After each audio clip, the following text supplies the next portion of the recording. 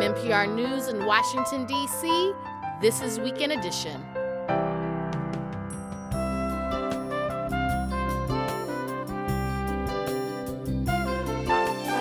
I'm Aisha Roscoe. Good morning.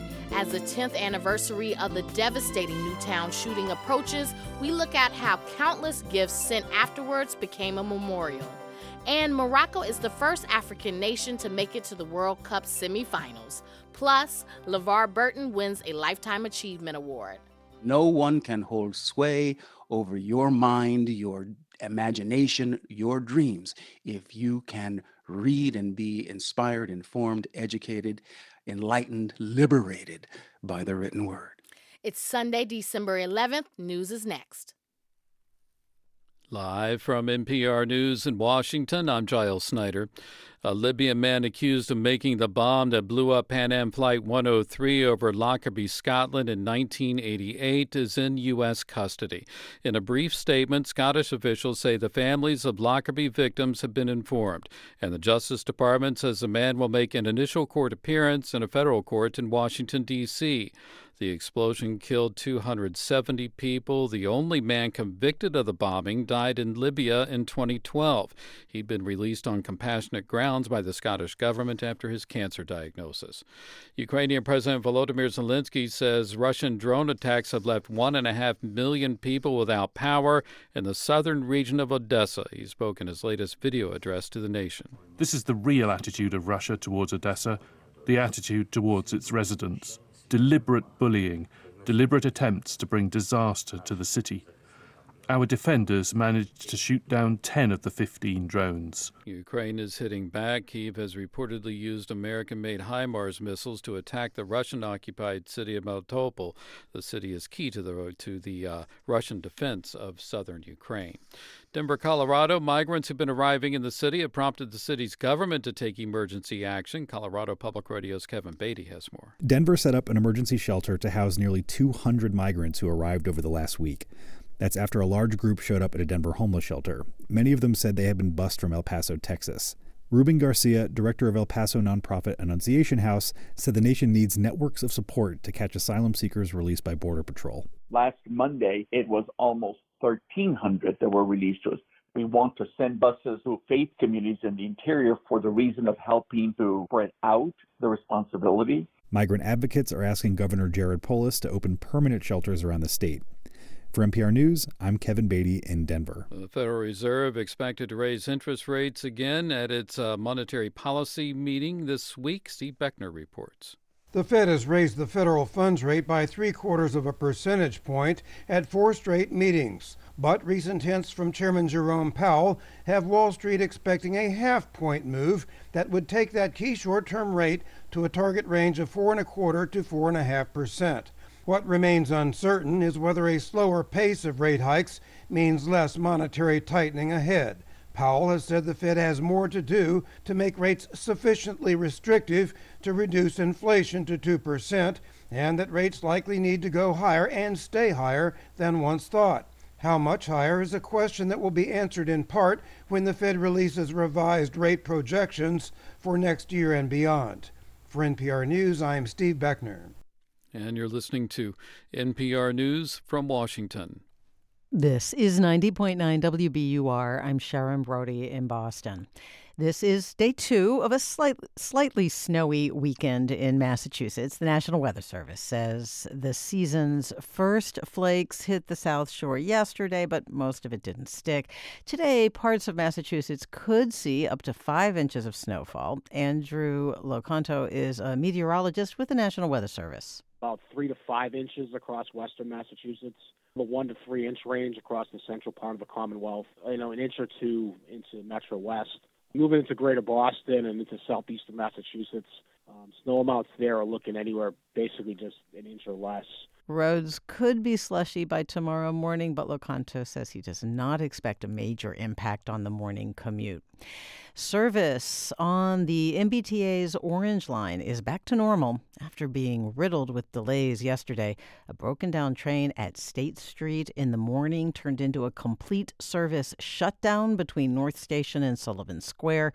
Shuttle buses replaced some Orange Line trains for much of the day yesterday. Over the summer, the entire Orange Line was shut down to complete 5 years' worth of work in a month. A man hiking with his wife in the White Mountains of New Hampshire died yesterday after he fell off the summit. The New Hampshire Fish and Game Department reports the couple was taking pictures at the summit of Mount Willard in Crawford Notch in Hart's location. The hiker's name has not yet been released. Santa Claus is touching down in Boston by helicopter this afternoon. Santa lands in Columbus Park as part of the North End's 50th annual Christmas parade. Marching bands, clowns, and cartoon characters will take part in the celebration. Parking restrictions and road closures will be in place throughout the North End. In sports, tonight in Las Vegas, the Bruins face the Golden Knights. It is 26 degrees in Boston, and to recap, a chance of some snow around Boston today. Little or no accumulation expected during the day. Highs today in the mid-30s. Tonight, some snow likely and could accumulate up to about 1 inch. Tomorrow, becoming sunny and highs in the mid-30s. WBUR supporters include Bed Bath & Beyond, with storage products, too, featuring a curated selection of brands like Dyson, KitchenAid, and UGG. More at bedbathandbeyond.com.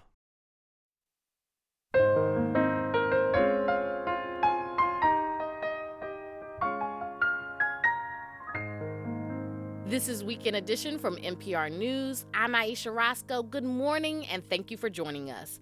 The lineups for the World Cup semifinals are set. The 4 remaining teams are France, Argentina, Croatia, and history-making Morocco, the first African and majority Arab nation to make it this far. Those teams qualified during a riveting weekend of soccer in Qatar. NPR's Tom Goldman is in Doha and joins us now to talk about it. Welcome to the show. Good morning. So for those who missed those really spectacular quarterfinal matches yesterday and the day before, can you give us a recap? Yeah, they were spectacular. In this first Middle Eastern World Cup, Morocco has become this incredible source of pride all over the Arab world. After Morocco beat Portugal yesterday to move into the semis, I talked to Tarek Saad, originally from Sudan. He was so excited. He noted correctly that many African players play for top European teams now, so the individual talent is there. And he said the breakthrough by Morocco shows African Arab nations could compete more with big soccer powers if they invested as much. Here he is. Now football become like an industry. I mean, if we spend the same money that Portugal or Spain, then we will be we'll be even better than Argentina or Brazil. Now, Morocco, it's not just an inspiring Cinderella story. It's a good team with a tough defense that hasn't given up a goal the entire tournament. The only score against Morocco was an own goal in a game against Canada. On to the rest, starting with Brazil. Weren't they supposed to win this thing? They were the favorites. They got caught up in Croatia's grinding defensive web. Brazil took 19 shots on goal. Only one made it through. But they couldn't hold the lead. They gave up the equalizer with just 3 minutes left in extra time, and they went to penalty kicks, and Croatia dominated. Croatia, remember, finished second in the last World Cup, and it's showing that wasn't a fluke. Argentina and France round out this foursome. What stood out in their matches? Well, Argentina won a physical and really angry match against Netherlands. It was a brawl. The referee tried to contain, but often didn't. 48 fouls, 16 yellow cards. Even superstar Lionel Messi, normally in control on the field, he got caught up in the emotion and lashed out at some on the Dutch team. But Argentina won the fight, and Messi now is 2 wins away from the World Cup title he's never won. And then France, the defending champs, found a way against England. Sadly, England again found a way to lose at a World Cup, this time when top scorer and team captain Harry Kane missed a penalty kick that would have tied the match late. England's a true soccer country, but it remains stuck on 1966, the only year it won the World Cup. Obviously, there's been a lot of excitement of the event, but that took a blow early Saturday in Doha when distinguished American soccer journalist Grant Wall died suddenly at a match that you were at. What's that done to the mood? Well, among journalists, especially those from the U.S., it's been awful. Watching these amazing matches this weekend, there were moments where you just shake your head. I didn't know Grant well. Like a lot of people, I knew him mostly through his writing. And in that writing, you could feel how he cared for people. You could feel his passion for soccer and his knowledge about it, something he conveyed so well to both soccer lovers and general sports fans. And that really helped grow the sport's popularity in the U.S. That's NPR sports correspondent Tom Goldman. Thank you so much for talking to us from Doha. You bet. The mass shooting at Sandy Hook Elementary School in Newtown, Connecticut, took place 10 years ago this Wednesday. Letters, artwork, and other objects poured into the town from strangers across the country in the subsequent days. Davis Donovan of member station WSHU reports that many of those items have now ended up in a different form as part of a memorial honoring the tragedy's victims. Newtown was flooded with gifts and support after the shooting. Public Works Director Fred Hurley was one of several town officials and volunteers who had to handle an unexpected logistical challenge in December of 2012. It was flowers, it was teddy bears, hundreds of thousands and maybe millions of snowflakes that were sent in boxes and mail bags from all over the country of school children that had traced these snowflakes. They also received at least 65,000 teddy bears and hundreds of thousands of letters. The outpouring was staggering. A lot of the letters and artwork ended up at the town's municipal center. Newtown resident Yoli Moreno walked in one day shortly after the tragedy. The entire length of the hall was decorated with banners and quilts and artwork and tables and trays and trays and trays of letters. And, I asked, what are we going to do with this stuff? Moreno became one of dozens of volunteers that helped sort and organize the gifts and letters. But she went even further. This was about bearing witness. She started to take photos of the gifts. Her website, embracingnewtown.com, documents some 23,000 cards, letters, and artwork, though it's only a fraction of what came in. She shows me one drawing. Yeah, this a picture of, two kids crying. With a little poem underneath it. We know you may be sad. You may have lost a friend. You have every right to cry. We all know it's hard to say goodbye. I slowly crying with this stuff. But there was much more than letters and art. You get a pallet of bicycles in or a pallet of sleds. That's Newtown's former tax assessor, Chris Kelsey. He helped the town find a warehouse to keep a lot of the gifts. Newtown gave away a lot of them to shelters, schools, and hospitals, but they offered items first to the families who lost loved ones. Chris Kelsey remembers one of those families, a dad who came in with his son to the warehouse right before Christmas. But they weren't able to do any of their Christmas shopping because, life had been turned upside down for everybody. For teddy bears, we really hadn't started sorting them. We were just piling them up. His son was actually able to climb the pile of teddy bears and grab onto the roof rafters. And there were also all those roadside memorials that had sprung up all over town.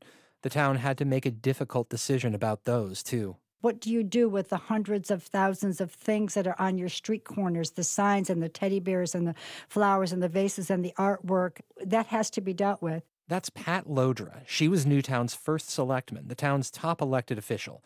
This was December, and the weather was taking a turn. We didn't want it to just start looking awful as a very sad reminder. We wanted the beauty of it to be sustained and remain in people's minds. But we knew we had snow and rain, we had all that weather stuff. We needed to deal with the reality of that stuff. Right around Christmas, Lodra asked the world to please stop sending gifts. And then she announced many of them would be turned into what she called sacred soil, to be used in a future memorial to the tragedy. Essentially, they'd be cremated, including the roadside memorials. A few nights after Christmas, officials drove around town to gather them up. All of these items, the candles, the cards, the animals, anything that was out there in the snow. In some cases, we had to literally dig the items out of the snow.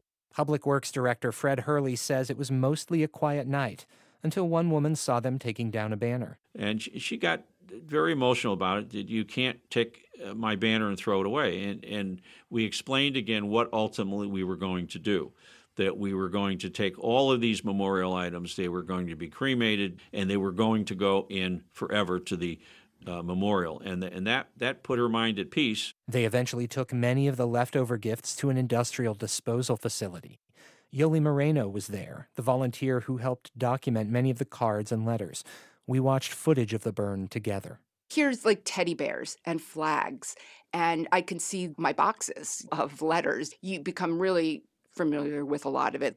It's very surreal. It was surreal then, and even more surreal now that I'm looking at it. And you look through this window and you can see it burning, and then it comes out into a box. What remained was a gray, sandy powder, what they call the sacred soil. Fred Hurley shows me a sample. There's not a lot to describe about it. It's not like there's a lot of elegant colors, but it just really looks like a gray sand, which is what's left over after the cremation. And that's medals and cards and teddy bears and snowflakes all together. The sacred soil waited years to become a prominent part of Newtown's memorial, until the memorial opened last month. It's on a bucolic site, the home of a former boys' club. It's down the road from Sandy Hook Elementary School, which was torn down and rebuilt in 2016. A round pool of water encircled by 26 flat slabs, each bearing the name of someone who died, 20 children and 6 educators. In the center of the pond is a single tree. A mother and daughter from Sandy Hook placed a red rose on each slab shortly after the memorial opened. I actually can't believe it's been 10 years. That's Christine Metzger. We wanted to come visit it, even though it's hard. Even when we went to the Sandy Hook School when it was first built, the new one, it was heartbreaking that something could happen like this in our town. And the sacred soil? As you enter the grounds and walk down the path to the memorial, there's a stone box inscribed with words from President Barack Obama when he came to Newtown after the tragedy. I am very mindful that mere words cannot match the depths of your sorrow, nor can they heal your wounded hearts. I can only hope it helps for you to know that you're not alone in your grief. That our world, too, has been torn apart. That all across this land of ours, we have wept with you. Newtown has no plans for an official ceremony on December 14th, the day that marks 10 years since the shooting. For NPR News, I'm Davis Donovan in Connecticut. And this reporting is featured in WSHU's podcast, Still Newtown.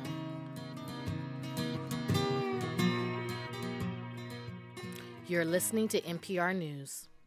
This is 90.9 WBUR. Good morning. I'm Sharon Brody. It's 9:18, and coming up on Weekend Edition Sunday, this is Green Line Extension Eve. The MBTA's new branch through Somerville and Medford opens tomorrow morning, and we'll have a conversation with the Medford mayor. That and more ahead on Weekend Edition. Stay informed about a full range of developments in the news. Listen on the WBUR mobile app while you're working out or heading out the door to work. It's 27 degrees in Boston. A chance of some snow today. Little or no accumulation expected, and highs in the mid-30s. Then tonight, some snow likely, and that snow could accumulate up to about an inch. Tomorrow, becoming sunny and temperatures in the mid-30s. We're funded by you, our listeners, and by Don Foote Contracting, an integrated design building company committed to managing your entire home renovation project. At House or donfoote.com. Beauty on time. I'm Giles Snyder with these headlines. The Justice Department is confirming that a man it's charged in the bombing of Pan Am Flight 103 over Lockerbie, Scotland, is in U.S. custody. The DOJ says he is expected to make his initial appearance in federal court in Washington, D.C. The man is suspected of making the bomb that destroyed the plane.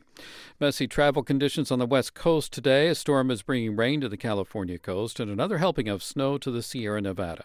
More than 250 miles of the mountains remain under a winter storm warning. And Vice President Kamala Harris is in Southern California, where she is preparing to swear in Karen Bass as mayor of Los Angeles. Bass won the post in last month's elections and will become the city's first woman mayor and second black person to lead Los Angeles. I'm Giles Snyder, NPR News.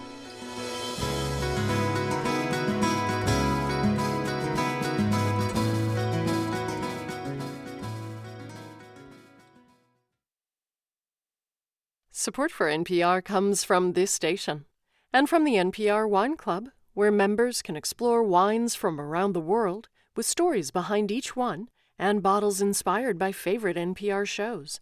Available to adults 21 or older. nprwineclub.org. And from the Katina Foundation, supporting the Asylum Seeker Advocacy Project, providing more than 100,000 asylum seekers in the U.S. with community and legal support. Learn more at asylum.news. This is Weekend Edition from NPR News. I'm Aisha Roscoe. Thousands in North Carolina have regained power in their homes after a gunman's attack on an electrical substation left residents without access to power, heat, and in some cases, water for days. Threats to electrical power grids in the U.S. are gaining more attention in light of the attack, including ones in Washington and Oregon last month.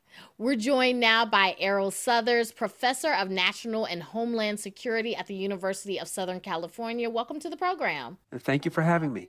There was an attack in North Carolina that we mentioned.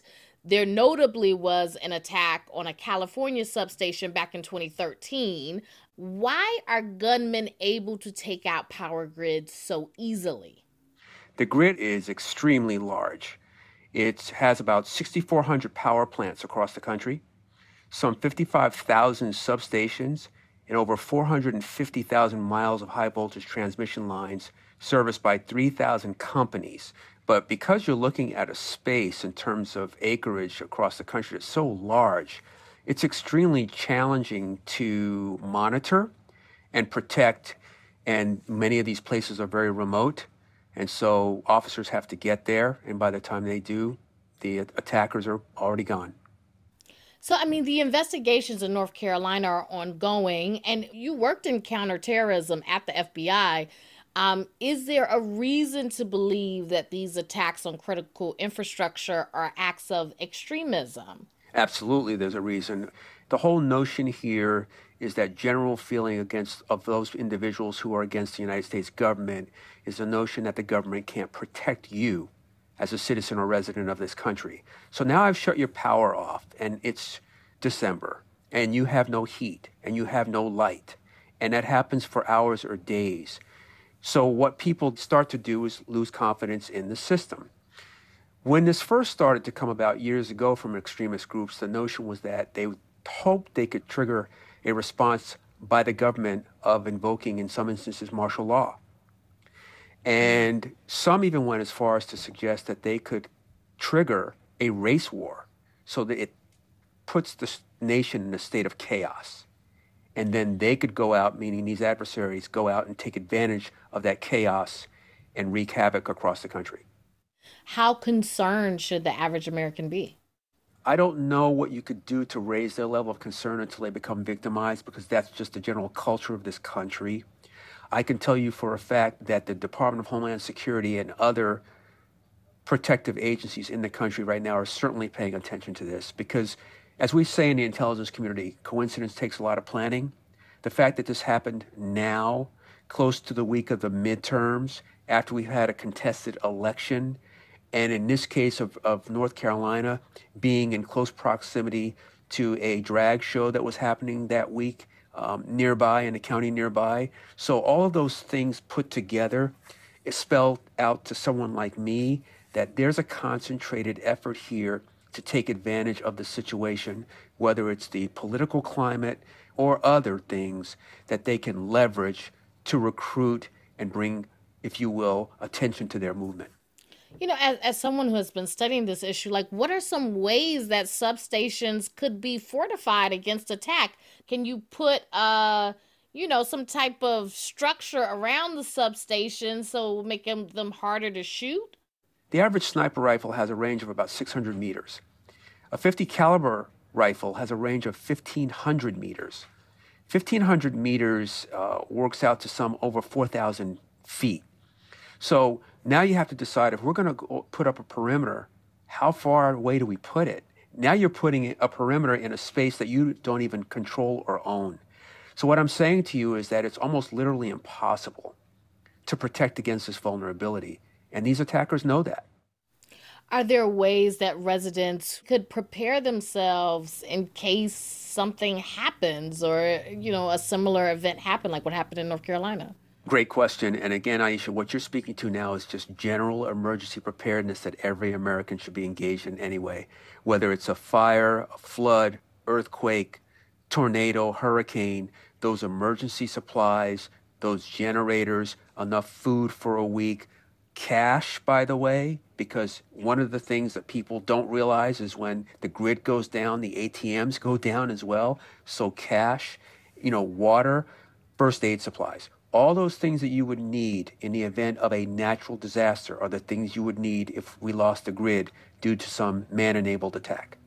That's Errol Southers, Professor of National and Homeland Security at the University of Southern California. Thank you so much for speaking with us today.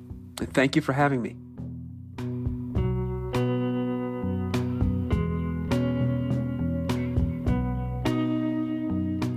WNBA star Brittany Griner returned home safely last week after being detained for 10 months in Russia. But other Americans are still being held captive there. Later today on All Things Considered, the story of a teacher from Pittsburgh who's serving a 14-year sentence in a hard labor penal colony. Listen live at this station's website or at npr.org.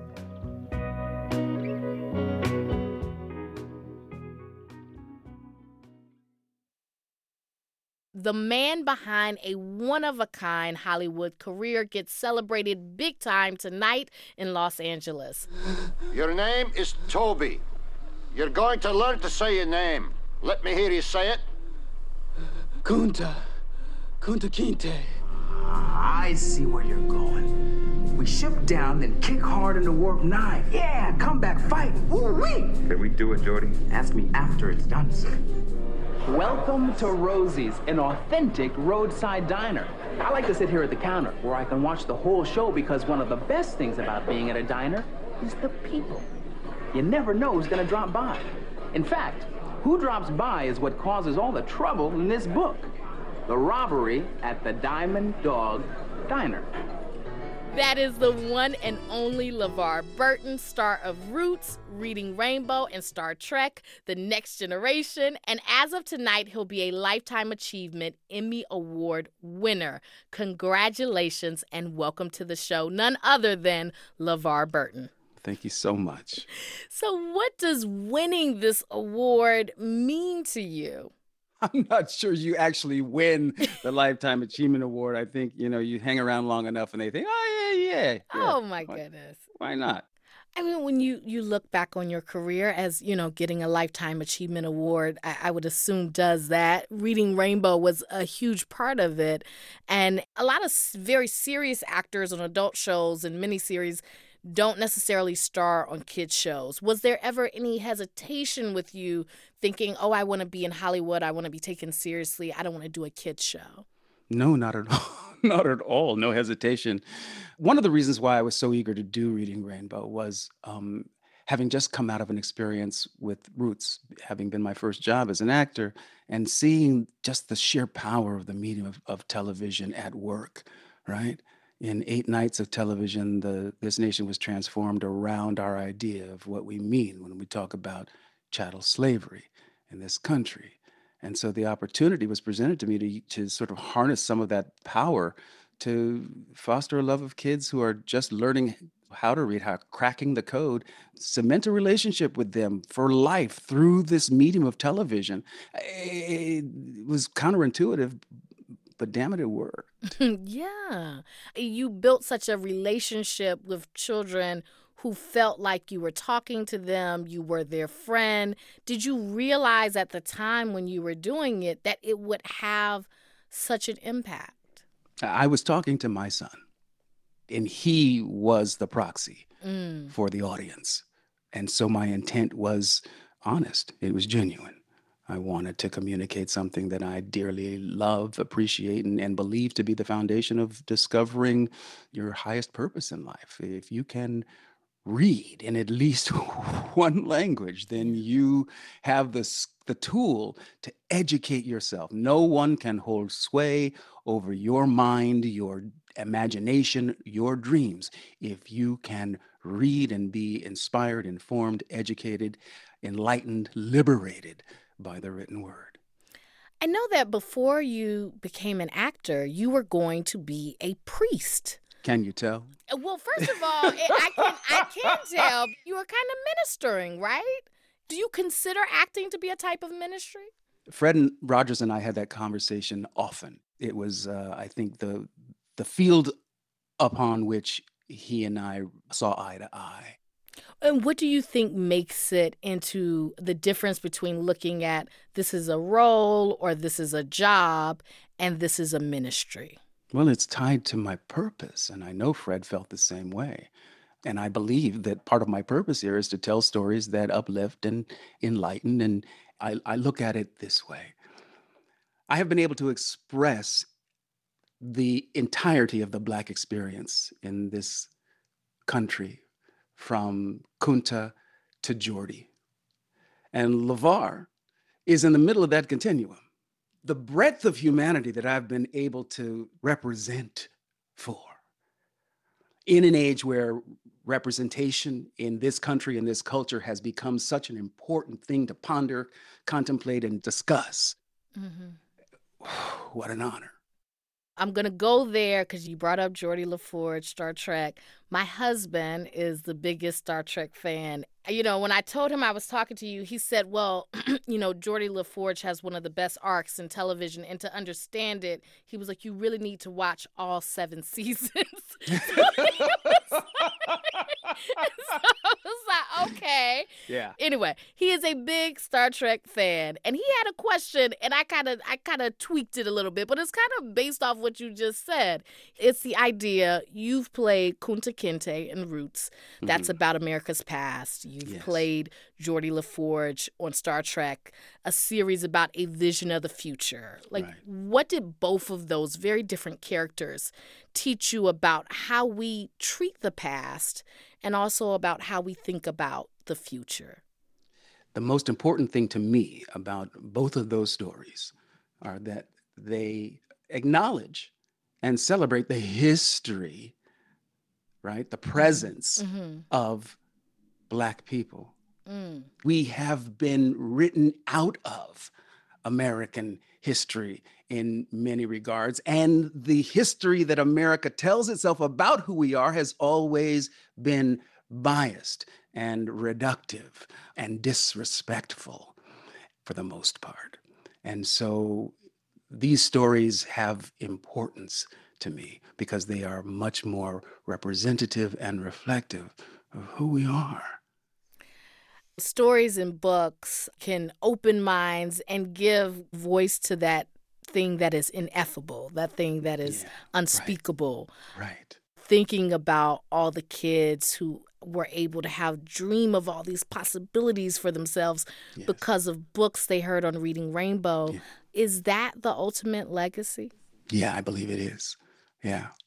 I think the most important work I will have done in this lifetime is Reading Rainbow in terms of the impact. You know, my mother was an English teacher. I inherited my love of reading and the written word from her. And, you know, it would have been illegal for me just a couple of generations ago to know how to read. It was a crime punishable by whipping or worse. Yes, yeah. And to have grown up and become an icon, a symbol for literature and children's literacy and advocacy in this realm, only in America. LeVar Burton, thank you so very much. I really appreciate you coming and speaking with us today. My pleasure. Thank you, Aisha. Thank you very, very much. LeVar Burton receives a Lifetime Achievement Emmy Award later today.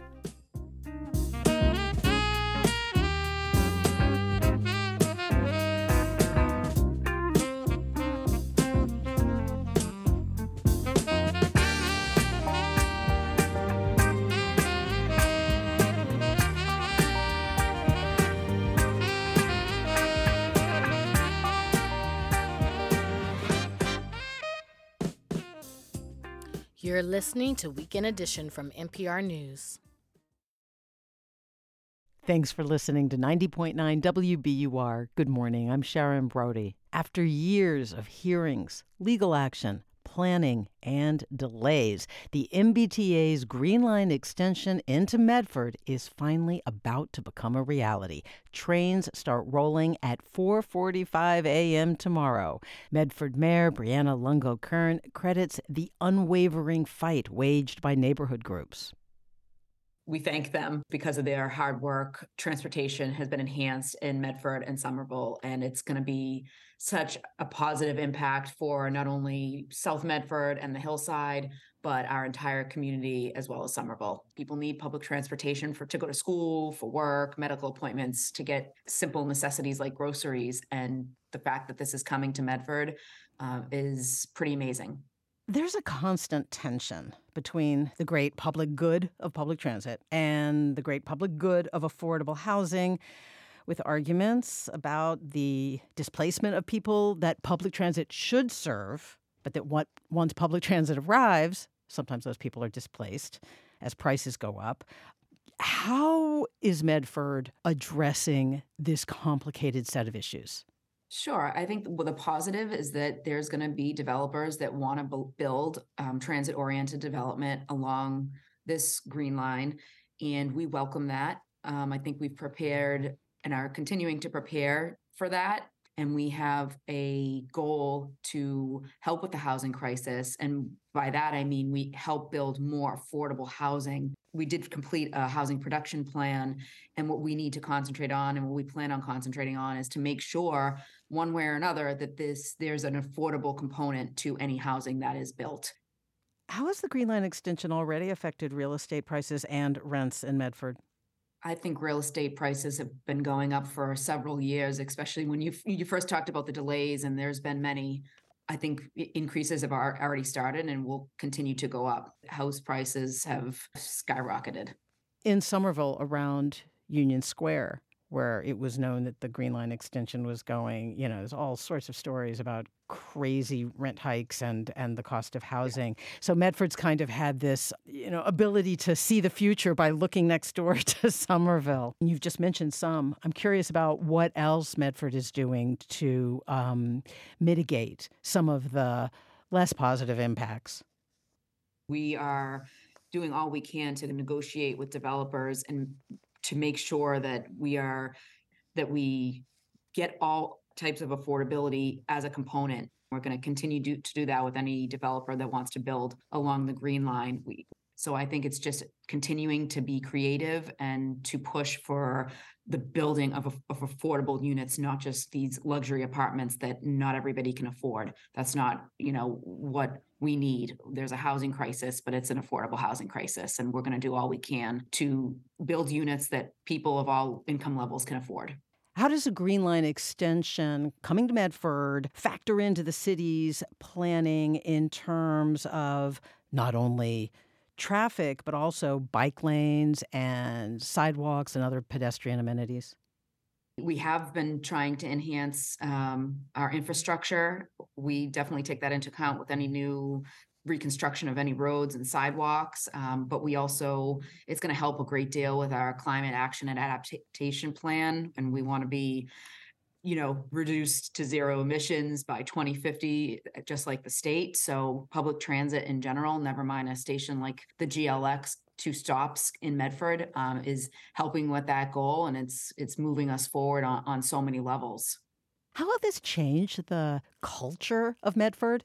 I think it's going to change Medford in a positive way. Environmentally, development, I think it's going to attract new businesses here in Medford. I think it's going to help us with the staffing shortages in different industries because people are going to have transportation to be able to get to our businesses here in Medford and Somerville.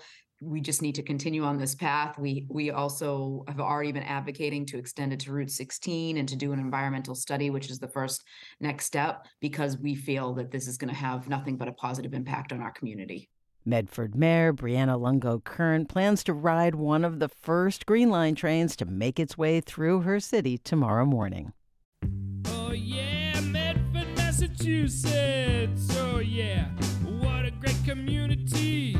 I like Medford because Medford is such a nice place to be. They got Main Street, they got High Street, they got Forest Street, they got Salem Street, they got avenues, they got roads, oh yes. Medford is a great place to go to. Tufts University, they're gonna teach you lots of stuff and make you super duper smart. Oh yeah, Medford, Massachusetts.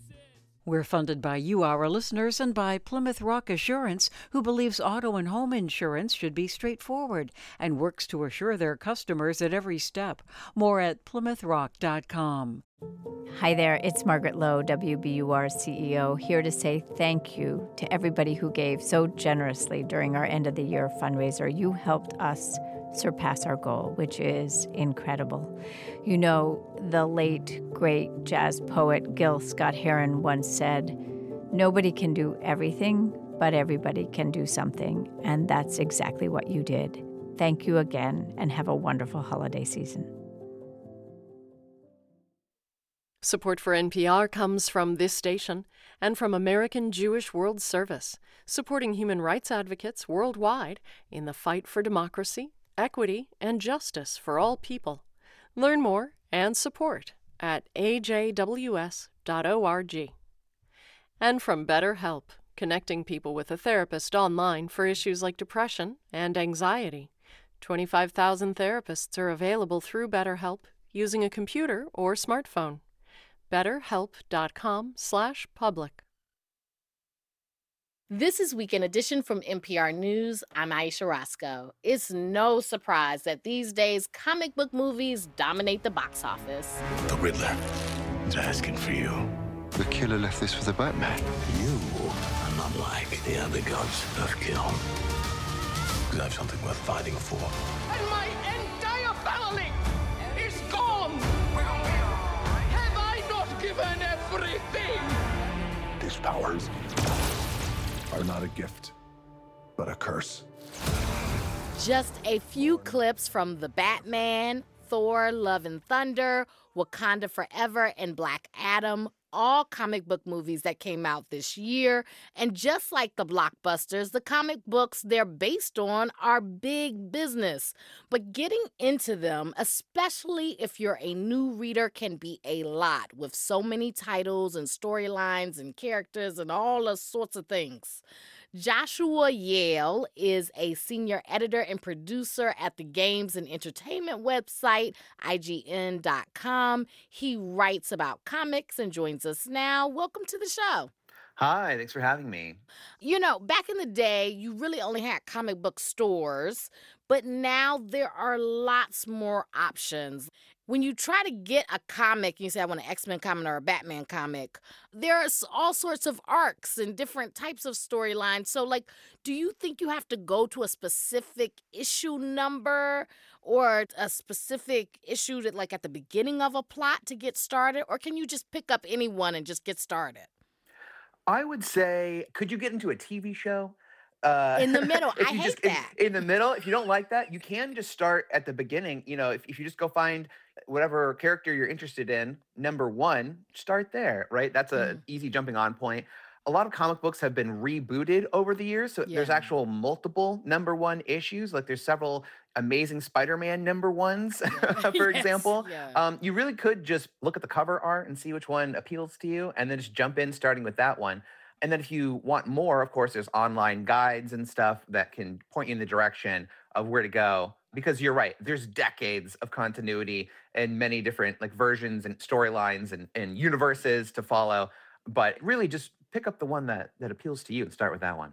Okay, so let's say you've seen the latest comic book release in theaters, like Black Panther or Black Adam, and you want to check one of those out. Like, is there a good way to get started for those particular movies that are just recently out? Yeah, when a character has a big movie coming up or a TV show, the publishers know this, and so they come prepared. They reprint a lot of their best stories in collections. They often will include the character in big events. Black Adam was just a part of the big Dark Crisis event going on at DC. He just happened to be the one character who survived a horrible calamity, and the world needs to rely on him. And then they often publish new material, like brand new material, tells you everything you need to know for people who just met the character in the movie and want to read more. Oh, well, that is very helpful. And we should explain that comics like Marvel or DC, they do these big events, which I love to get into, and that's kind of how I would get into it. And so comics and graphic novels are really a visual medium, so we can't really have you read us some lines from it because you need to see it. But I would like you to suggest maybe a few can't-miss titles. I guess first, maybe a few from the superhero genre.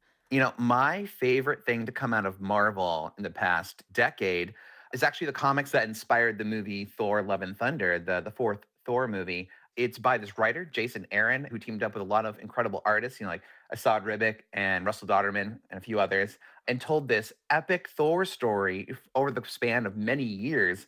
And that eventually led to Jane Foster becoming Thor, and then Thor reclaiming the hammer eventually. It's such an incredible, epic story, and it's very funny, lots of cool characters. So I would definitely recommend that one from Marvel. From DC, if you're looking for just like a quick classic, pick up the Batman story, The Dark Knight Returns. It doesn't get much better than that. But what about some of the alternative genres? Sure. One of the most popular comic books is Saga by Brian K. Vaughan and Fiona Staples.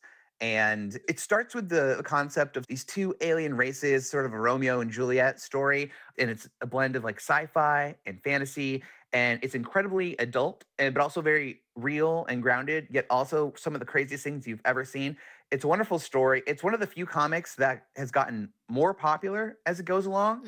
And it's a unique comic book experience because the creators have often said they don't want to adapt it to a movie or a television show. So if you do want to get in on this awesome, comic book that everyone's been obsessing over for the past, several years, you do have to go read it in a comic book form. That is Joshua Yale of the games and entertainment website, IGN.com. Thank you so much for joining us. I love talking about comics. Thank you. Me too. The English musician Youngblood doesn't shy away from going to dark places in his songs.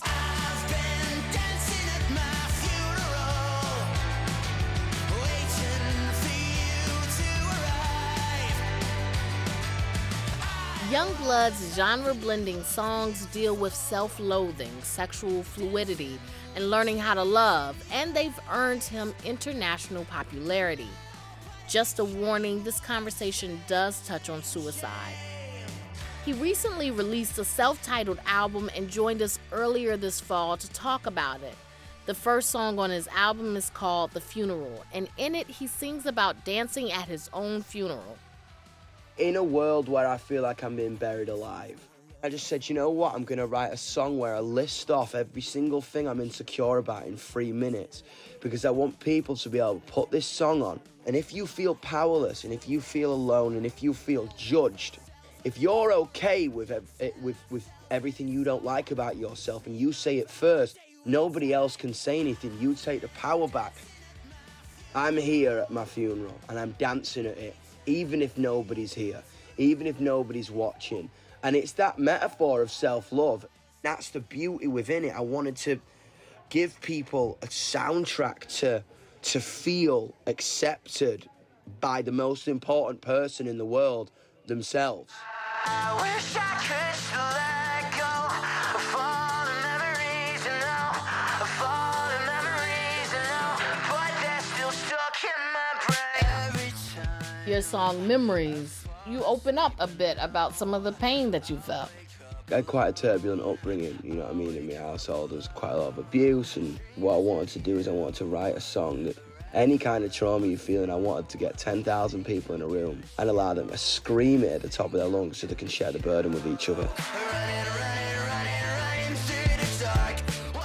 You know, listening to your album, like the music, it's very upbeat, it's very energized.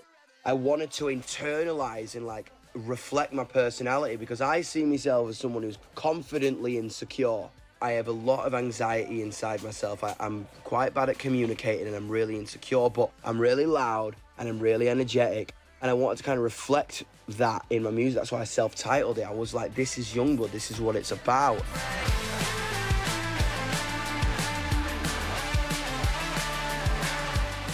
I needed this defiant yet euphoric sound. I think when you like find the sound of what your next album is going to be, it almost has to find you first, you know what I mean? It's like that bit in Harry Potter, it's like the one chooses the wizard, Mr. Potter. You know what I mean? It almost got to fall in your lap. In this album, you definitely go deep into some of very painful things. You have lyrics that deal with thoughts of suicide. Don't leave me alone, 'cause I won't survive it. You've been open in the past about the fact that you've attempted suicide. What do you want people to take from those sorts of lyrics? And are you ever concerned that listeners might misinterpret what you're saying? People need truth. Music lacks truth at the minute, in my opinion. A lot of people have dark thoughts, and the world tells us to bury them and to not talk about them because, again, it might make you look a bit strange.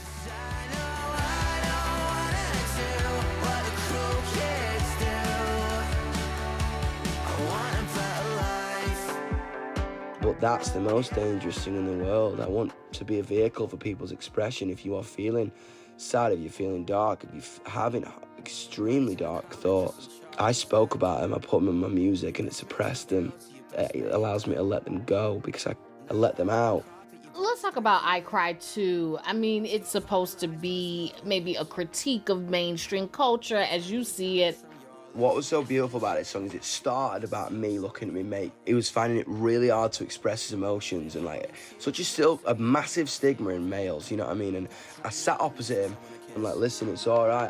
But I won't tell if you don't want me to. Let's keep it between us if that's what you want to do. And I know you're hurting, but I know you're getting through. It's all right, mate. I cry too. It's all right, mate. I cry too. And I'm sat there, I'm like, listen, it's all right. I go through this. I understand where you're coming from. With me, everyone had an opinion on my sexuality and my gender because, again, I tell the truth. Like, I am not going to sit here and dance around or say just about enough that my publicist wants me to. And I found myself get a turning point through this song because I was telling my mate that it's all right to express himself. And I'm like, well, that's me. When you talk about your truth, I know you've said that you're pansexual. Do you, like, is that part of where you felt like you got pushback? Yeah, if you go like, this is where I'm at, and I'm proud of that. It's like, no, you're not.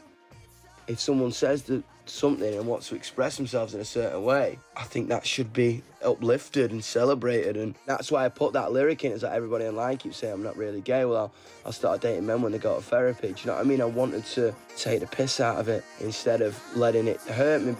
It's all right, mate. I cry too.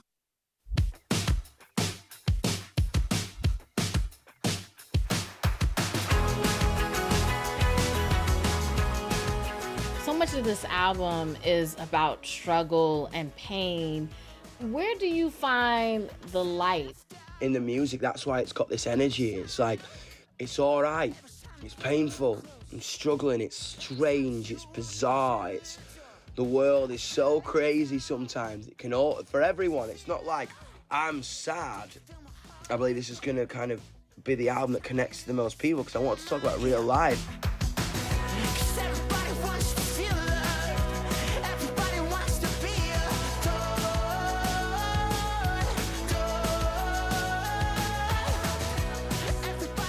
It's not about the drama of, hello, I'm an emo kid from the north of England. This is about a 35-year-old person who works in Starbucks. This is about a butcher, a baker, a candlestick maker, the You know what I mean? It's about every single one of us feeling this mad thing called life. You know what I mean? It's like I wanted to write a record that transcended beyond what I already have. I wanted to write an album about light at the end of the tunnel.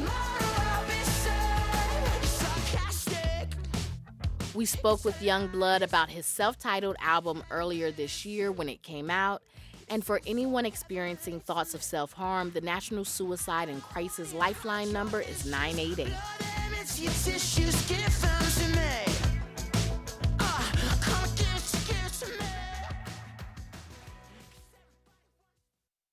So Wednesday is, of course, a day of the week. It's also the name of a new Netflix show about the Addams family and their daughter. Wednesday is certainly a unique name. I'm guessing it was the day of the week you were born. I was born on Friday the 13th. Her name comes from a line from my favorite nursery rhyme. Wednesday's child is full of woe. I mean, it's super popular. It's like the most popular show on Netflix right now. That's Carly Hartzman. She's part of another Wednesday, a band out of Asheville, North Carolina.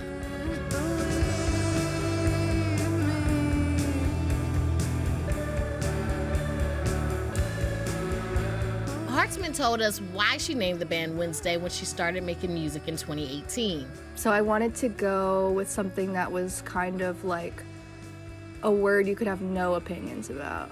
At the time, she wasn't concerned that her band had bad SEO, search engine optimization. I didn't even realize it would become a career or anyone would even care to search it. But now it's just that much harder to find Wednesday's music. Search on Google, the Netflix show pops up. On Spotify or Apple Music, the show's soundtrack. And if that's not complicated enough, there's another Netflix show, Jenny in Georgia, that's got this scene with a guy in a t-shirt that says Wednesday. You've never heard of the band Wednesday? Yeah, I have. They have that one song. No, they don't. They don't exist. I just made them up. Grabbed the first shirt I saw this morning. Whatever. The fact that we were a band was something you could find out really easily. And the fact that they didn't just like look it up really quick just to check before claiming that the band did not exist. I mean, I think it's hilarious. And in a twist that's good for the band, Hartzman says that scene made Jenny and Georgia fans actually look up whether there is a band named Wednesday. But if people do have a hard time finding Wednesday the band, Hartzman doesn't mind. It's good because I don't want to know stuff people are saying about my music because, you know, it just takes one negative thing to, like, ruin your day. So I literally get nothing because, like, the algorithm cannot feed me my own stuff. Like, it can't track that word for me because it's everywhere. But Hartzman also knows that it could be worse. My friend has a band right now that's just the @sign, and that is literally the hardest searchable band name that I think exists right now.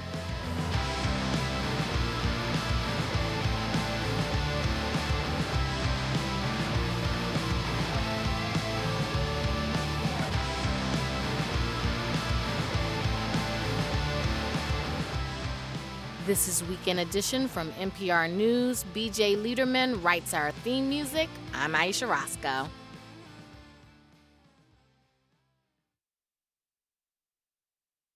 Support for NPR comes from this station and from DuckDuckGo, a company committed to making privacy online simple. DuckDuckGo's app includes a private search engine, web browser, and email protection with one download. More at duckduckgo.com.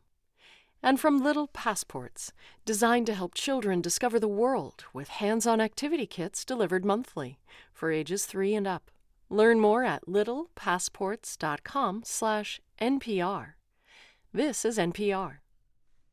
Good morning. I'm Sharon Brody. Thanks for spending the weekend with 90.9 WBUR. The latest news headlines start the hour, and check back for all things considered this afternoon at 5. Stay connected with the WBUR mobile app. We're funded by you, our listeners, and by the Jewish Arts Collaborative with Hanukkah, the Festival of Lights, an innovative celebration at the Museum of Fine Arts, December 15th, jartsboston.org.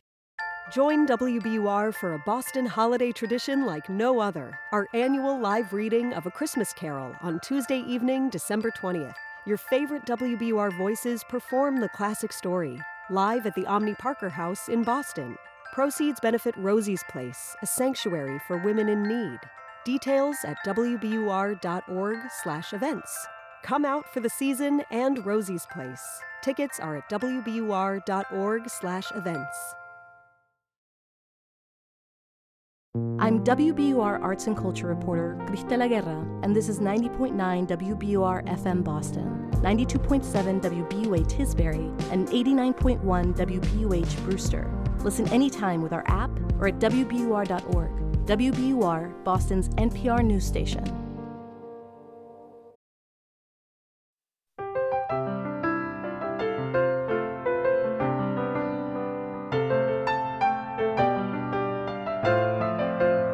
From NPR News in Washington, D.C., this is Weekend Edition.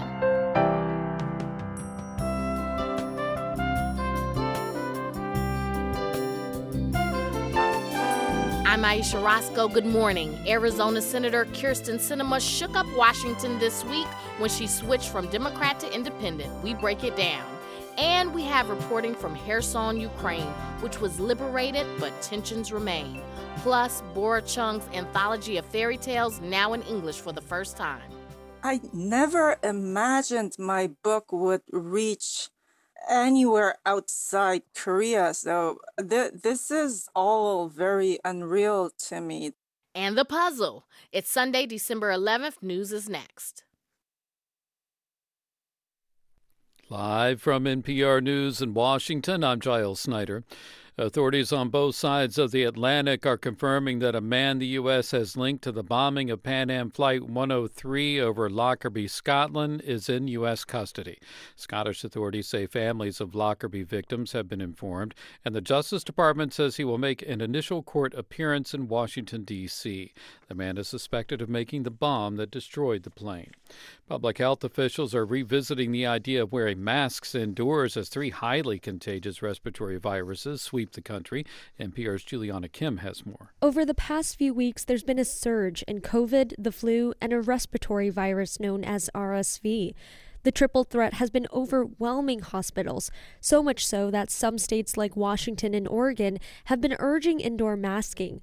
The Centers for Disease Control and Prevention has also been recommending masking for 1/10 of counties in the U.S.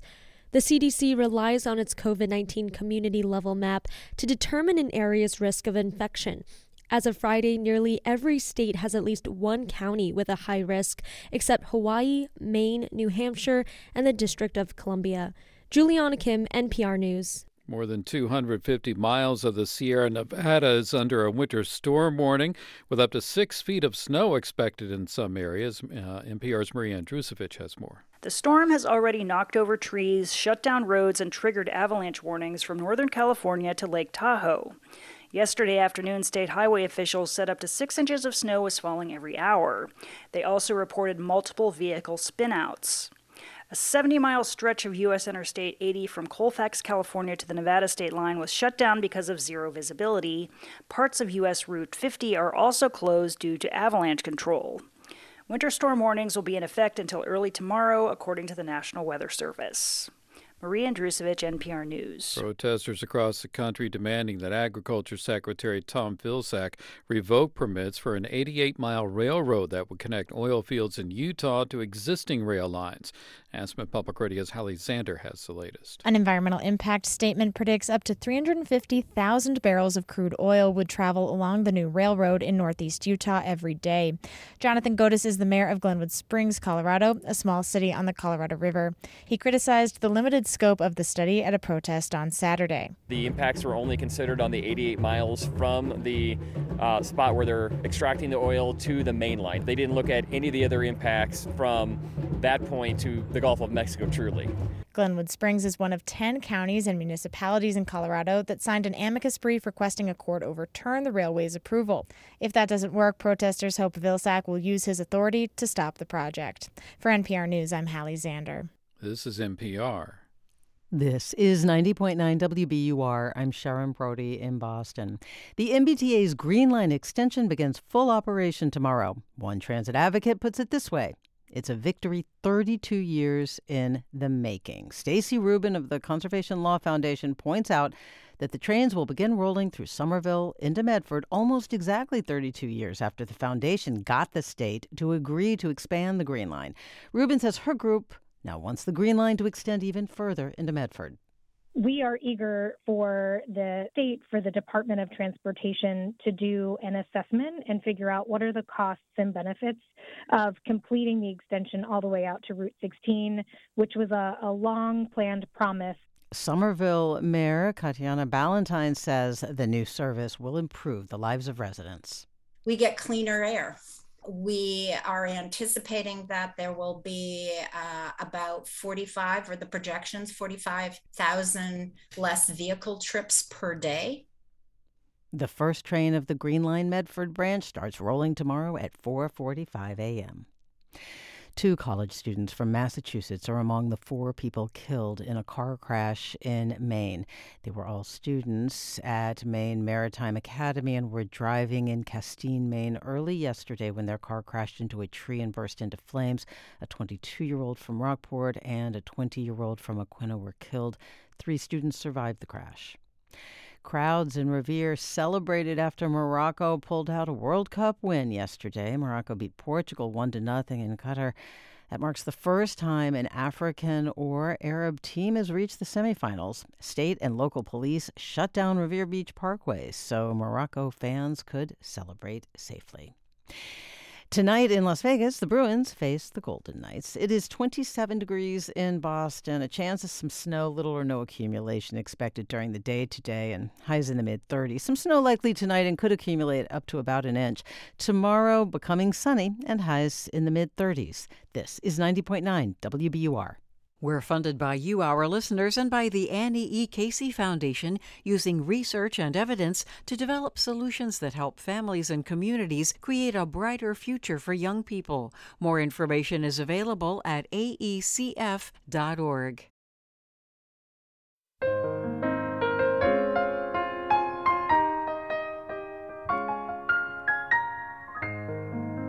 This is Weekend Edition from NPR News. I'm Aisha Roscoe. Good morning and thank you for joining us.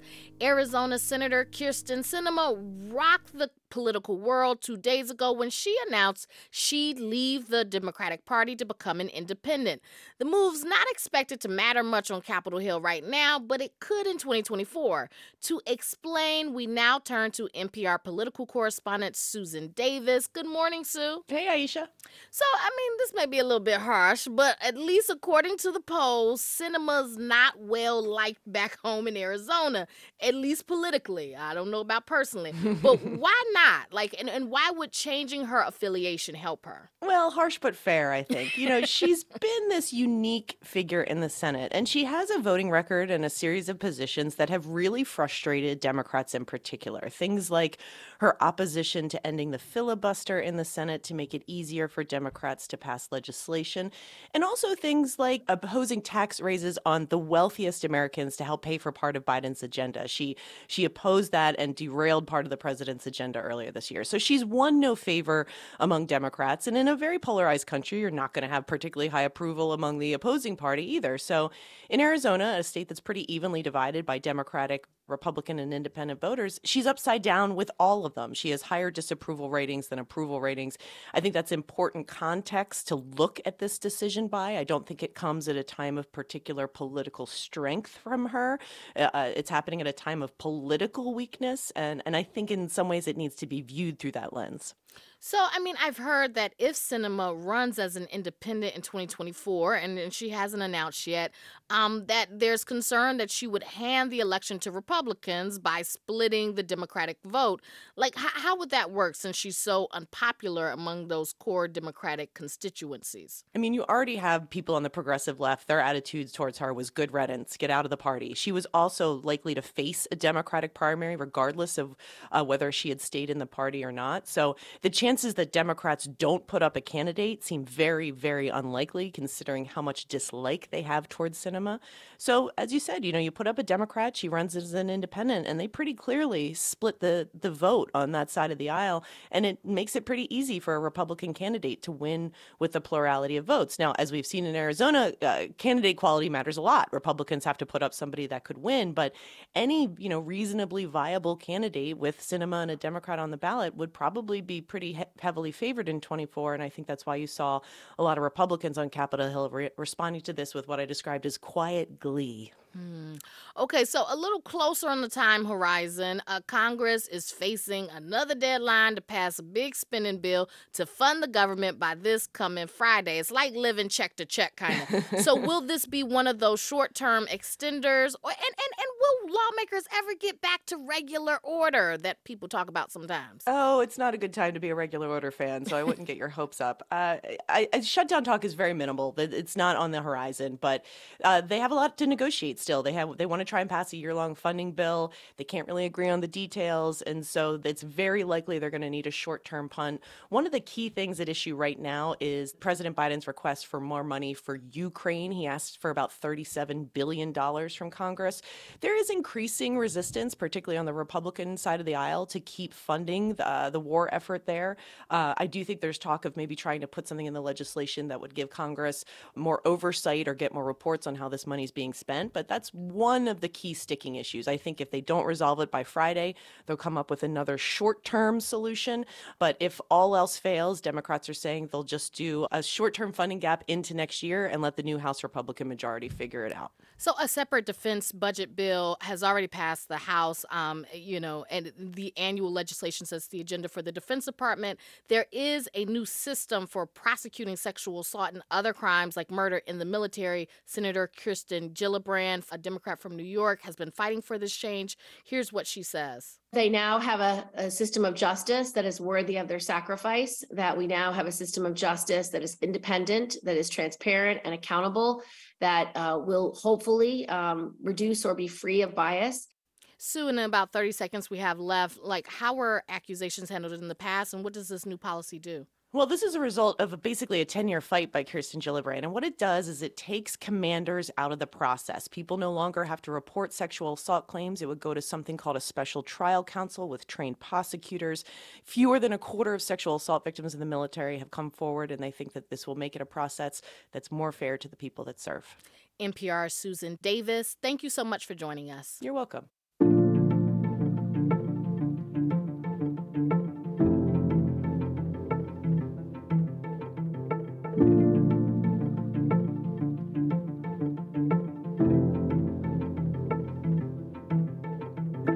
When the Ukrainian army liberated the southern city of Kherson a month ago, local residents celebrated the victory with optimism and tears of joy. But peace has not really returned. NPR's Joanna Kakissis reports that Russian troops are less than a mile away and continue to shell the city every day. Ihor Yevtushenko hears the booms of missiles every day outside his pizza restaurant. Back when Kherson was occupied by Russian troops, he says he used to welcome that sound. It was like a lullaby for us, because Ukrainian forces were targeting the places where the occupants were. We heard these explosions and knew they hit Russian soldiers and destroyed Russian equipment. Last month, Ukrainian forces drove Russian soldiers to the other side of the Dnipro River. And from there, the Russians are now shelling Kherson repeatedly. Yevtushenko says his neighbors and customers are fleeing in droves. He sits in his cold, dark restaurant next to a plate filled with pieces of shrapnel instead of his spicy pepperoni pizza. The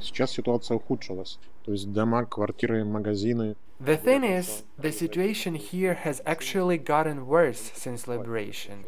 You never know when a missile will hit your apartment, your shop, your neighborhood, your road. You can't drive from place to place without worrying what will happen next. Local leaders in Kherson estimate that its population has shrunk by more than half since the Russian invasion in February. Many escaped during the occupation. The rest have fled the recent Russian shelling that has killed at least 19 people. Those who remain say they won't leave, no matter what. Oksana Pohorelova has stacked up bottles of filtered water in the corner of her cozy kitchen. The Russian strikes often cut off electricity and water. I actually work for the city's water utilities department. We stay at home now because we can't do our jobs. The Russians stole so much when they left. Our municipal vehicles, our equipment, laptops, even our servers and our databases. Everything. She sips hot tea with her colleague Svetlana Zaitseva and her father, Mykola Bidokov. They predict that people will soon return to Kherson, despite the constant shelling and damaged infrastructure. Zaitseva brings up her daughter, who fled in August during the occupation, and is now trying to find work in a liberated Kherson. She has called me every morning and every evening since liberation, and every time she ends the conversation the same way: I want to come home. Bidokov points out that supermarkets are reopening after replacing Russian goods with Ukrainian products. You see a lot of people waiting in long lines to buy Ukrainian products again. They check to see that milk is Ukrainian, that eggs are Ukrainian, because this is important for us. Making sure Kherson is firmly Ukrainian is especially important to City Council member Oksana Pohomy. We meet at one of the few cafes still open here. During the occupation, she secretly helped Ukraine's security services investigate locals who collaborated with Russian authorities. You can support Russia, but not in Ukraine. If you want to do that, just go to Russia. Move to Russia. Everyone in town knows Pohomy, a grandmother with spiky, fire-red hair. She rages that Russian forces tortured and killed those who insisted on calling themselves Ukrainian patriots. She says she's stunned by how many locals turned on their neighbors and pledged allegiance to Russia. Like my former classmate, who actually helped organize the August referendum to become part of Russia. It was so shocking to me because she's a teacher of Ukrainian history. And when we removed the Russian flag after liberation, she said, well, don't do that because the Russians could come back. She says most collaborators have likely left for Russia or have been arrested, but suspicions remain. In a quiet neighborhood that looks largely abandoned, we spot the Ukrainian word for collaborator spray painted in blue on a gray metal gate leading to someone's house. Two neighbors argue outside the gate. They decline to give their names to NPR. A young woman insists the family living in the house worked closely with Russian soldiers, even repairing their vehicles. It's not true, an older woman shouts back. None of it is true. The woman who lives here is 87 and she can barely walk. The older woman pauses and then tries to rub off the spray paint. It cannot be erased, she says, and neither can the accusation. Joanna Kekesis, NPR News, Kherson.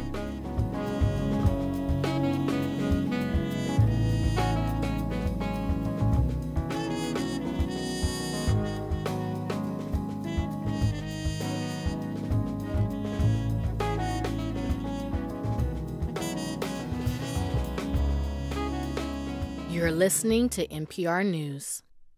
This is 90.9 WBUR. Good morning. I'm Sharon Brody. It's 10:18, and ahead on Weekend Edition, our conversation with the mayor of Somerville about a project delayed for decades that finally gets rolling tomorrow morning, the new MBTA Green Line extension through Somerville into Medford. Donate your old car to WBUR. It'll have a new life supporting the news, and you could get a tax deduction. Go to WBUR.org/cars, and thanks.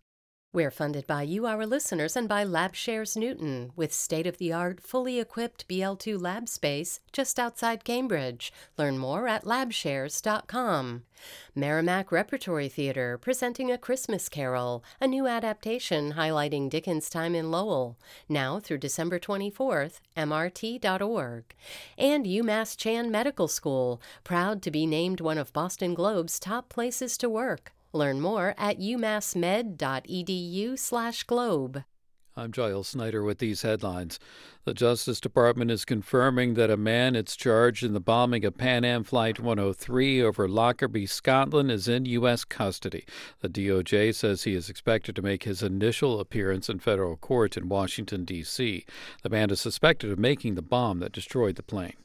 A winter storm warning remains in effect for the Sierra Nevada, where several feet of snow is expected in the upper elevations around Lake Tahoe by tomorrow morning. The storm is bringing rain to the California coast.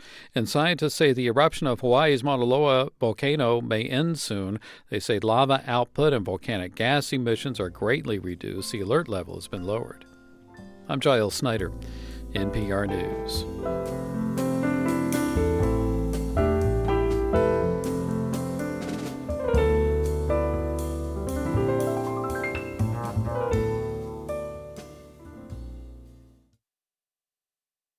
Support for NPR comes from this station and from BetterHelp, connecting people with a therapist online for issues like depression and relationships. 25,000 therapists are available through BetterHelp using a computer or smartphone. BetterHelp.com/public. And from Jarl and Pamela Mohn, focusing on civil liberties, foster youth, public radio, and the arts. And from the Public Welfare Foundation, committed to advancing transformative youth and criminal justice reforms. This is Weekend Edition from NPR News. I'm Aisha Roscoe. A man suspected of making the bomb that destroyed Pan Am Flight 103 over Lockerbie, Scotland 34 years ago is now in U.S. custody. That's according to both American and Scottish authorities. 270 people died in that terror attack in 1988. NPR's Frank Langfitt joins us now from London with the latest. Welcome to the show. Hey, good morning, Aisha. So what do we know about the arrest of this suspect? Well, we don't have an official word exactly from the Americans of where and how this occurred, but there have been reports that a Libyan militia group, kidnapped him, leading to speculation at the time that they would turn him over to the Americans, and now it's been confirmed he's in U.S. custody. The man is named Abu Aguila Mohammed Masoud Kir al-Marimi. He's a longtime member of Libyan intelligence services, and prosecutors say a breakthrough in the case came when Libyan authorities interviewed him, and they gave the Americans the transcript. And according to the transcript, Masoud admitted to building the bomb. He confirmed that it was ordered by Libyan intelligence at the time, and that the late leader Muammar Gaddafi thanked him, and other people who were involved in the team that downed the airliner thanked them for doing this. This bombing was 34 years ago. Remind us of the details of this horrific tragedy. Yeah, Aisha, this was an enormous story at the time, and it was the biggest terrorist attack on Americans until 9/11. I just want to sort of set the scene because it was around this time 34 years ago. It was 4 days before Christmas, and you have 270 passengers boarding a 747 at Heathrow outside of London, heading to New York. 190 of them are American. This includes college students heading home. 35 of those from Syracuse University. Now, the plane gets up to 31,000 feet. And then this cassette player in the cargo hold, it explodes. It has a time-activated bomb inside. It blows a hole in the fuselage, and everybody on board is killed. And then there's falling wreckage over this small town in Scotland, and that ends up destroying 21 homes and killing 11 people on the ground. And the investigation has been going on for more than 3 decades then. Yeah, I mean, it was incredibly challenging. You know, the blast sent debris over 840 square miles. That's almost the entire width of Scotland, and investigators did more than 10,000 interviews. One of the big discoveries was there was a piece of plastic about the size of a thumbnail that came from that cassette player that contained the bomb. Now, one Libyan man was brought to justice and sentenced to 27 years, but He was later diagnosed with cancer, and the Scottish government basically released him on humanitarian grounds. The U.S. was very unhappy with this, and that man died in Libya in 2012. So, do we know what happens next? Well, the Department of Justice was in touch with NPR's Ryan Lucas. He's been in touch with them, and they said that Masood will make an initial appearance in U.S. District Court in Washington, and we're waiting to hear when and under what circumstances that will be, and what kind of public access. Because even though this was a really long time ago, the families were terribly affected by this. They still want to see justice. And so I think that when this man comes into court, there's going to be tremendous interest in the United States, but also here in the United Kingdom. That's NPR's Frank Langfit. Thank you so much for joining us. Great to talk, Aisha. Conservationists are cooing over the arrival of a baby at a British zoo last week. Chester Zoo welcomed a rare Malayan tapir, an endangered species that grows to be about the size of a small mule with a head resembling that of an anteater. Its young calves have a distinctive coat combining spots and stripes. Fewer than 2,500 of the creatures are estimated to remain across Southeast Asia. Experts say that hunting and the destruction of the animal's natural habitat in Malaysia, Thailand, and Myanmar have caused their numbers to sink by half in the past 40 years. The newborn at Chester Zoo has been named Nessa and weighed in at 20 pounds. One of the zookeepers told the BBC that the youngster was a real bundle of energy, but that her mother was keeping a watchful eye on her.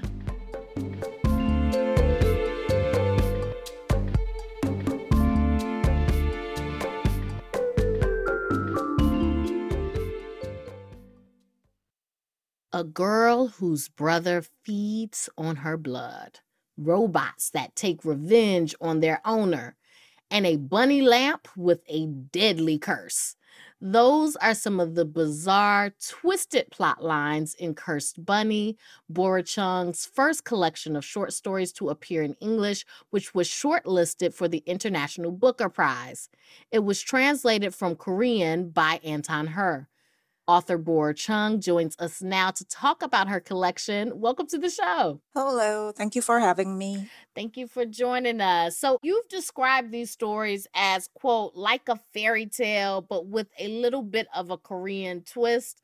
Can you talk about what that means? They definitely felt like fairy tales to me. Fairy tales, usually the European ones that we are kind of used to in the English-speaking world, has a certain way of plot development, and I really love that structure. So I try to use it whenever it seems fun, and I add Korean reality, the things that I see or the things that I heard from somebody else, and with that kind of magical twist to it. And I hope that adds some fresh elements to the familiar structure.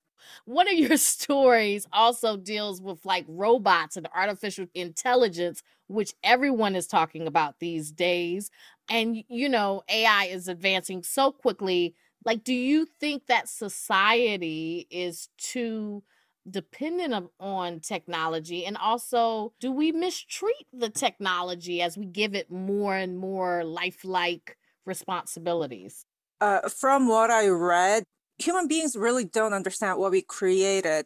And artificial intelligence and deep learning, machine learning, all these things are structured so that the machine would accumulate experience and data and information and analyze them and draw conclusions more like human beings do. So that means our prejudices, our misconceptions, our own hate and misunderstanding and discrimination is part of the data human beings created. So technology is not impartial. Information is not neutral. And that is backfiring, and that will backfire. But probably engineers don't agree with me. So yeah, I'm afraid of machines. Well, I mean, it's the Frankenstein issue, right? Or Frankenstein's monster, right? Like you create something that you don't have any understanding of, and then it terrorizes you because it's dangerous to create things you don't understand, right? Or to play God. It's less dangerous if you are aware that you're never going to understand this. I think Isaac Asimov said something to that effect. But as long as we believe that we are gods, that we've created this, so this thing will always listen to me and do as I say, then we are walking into deeper trouble. Yeah. Well, that definitely happened in that story. You know, in a lot of your stories, I found the theme of women and the autonomy over their bodies and kind of like the horror and the tension that can come from not only just like what your body creates intentionally or unintentionally and the way society reacts to it. Like what were you trying to get at with some of those stories? Well, I guess we're talking about the embodiment. And I found the head too. So the head is about creations, and then embodiment is about a girl who gets pregnant through her birth control somehow. She gets pregnant, and then it goes from there. For the record, contraceptive pills do not make you pregnant. Contraceptive pills are safe. They're good things. They are safe. They are safe. They're good things. But in this book... Yeah, it's just in my particularly perverted story, the person gets pregnant. So, yeah, listen to your doctor. Yes. Well, when I was 28, I had an ovarian cyst and my period wouldn't stop. And I went to see a gynecologist. Well, I told my mom. And the first thing my mom said was, "You're not married. You're not going to go see a gynecologist by yourself." Oh, wow. I was 28 and I was bleeding for 2 weeks. I couldn't stand up. And the first thing my mom said was, "No, you're not going to go see a doctor because you're not married." So that felt really strange, but that was very Asian. That was very, very Korean. And I think that stigma is still very well alive to this day, unfortunately. And my own doctor was very kind. She was very friendly, for the record. And I got a prescription and my ovarian cyst went away with time. But if you just refuse to go see a doctor, it could be very, very catastrophic. So this is something that is happening to your body, and it's like having a toothache. Nobody tells you you can't go see a dentist because you're not married. If you are alive and have functioning organs, then you should take care of that. It should be very simple. But because the question of pregnancy is attached to it, society just dumps all kinds of weird meanings to your organs. And I thought, well, I'm going to write a story about it. But the thing I also thought was that men could decide whether they wanted to be a father or not, whereas the woman in this case who was pregnant just had to deal with it. I mean, you can get an abortion or whatever, but in this case, the woman was having the baby and she didn't have a choice in that. She couldn't decide whether she wanted to be pregnant or not in this story, right? Whereas the men were able to say, I don't know what I want to do, right? Yeah, and I wanted to skip that part about deciding whether to keep the baby or not because I wanted to talk about a woman having a baby alone. And in South Korea, there's a ridiculous amount of stigma attached to it, and the baby is discriminated the moment they're born. Their birth certificate has to say whether the parents are married or not. So I wanted to address that too. And that problem is very particular to Korea and only Korea, I really hope. Yeah, I think it's probably more than just Korea, but it is a big issue. Like being a single mother is a big issue all over. Well, I mean, what do you hope that English readers will get from this book? You have a beautiful story in there called The Reunion, where you talk about, you know, what ties us to this world. What do you hope will tie readers to this book? I have no idea. I never imagined my book would reach anywhere outside Korea. So this is all very unreal to me. I feel like I'm in the middle of my own story, and my own stories don't really have a happy ending. So I'm probably in trouble. I don't know. But this one will have a happy ending because this is a great book. This is a beautiful book, and I don't say that lightly, so this will have a good ending. Thank you. That was Bora Chung, author of the short story collection Cursed Bunny. Thank you so much for joining us. Thank you, and have fun with my bunny. Oh, I know that bunny is... Woo. That bunny. I said, when he started chomping on the brain, I was like, yes.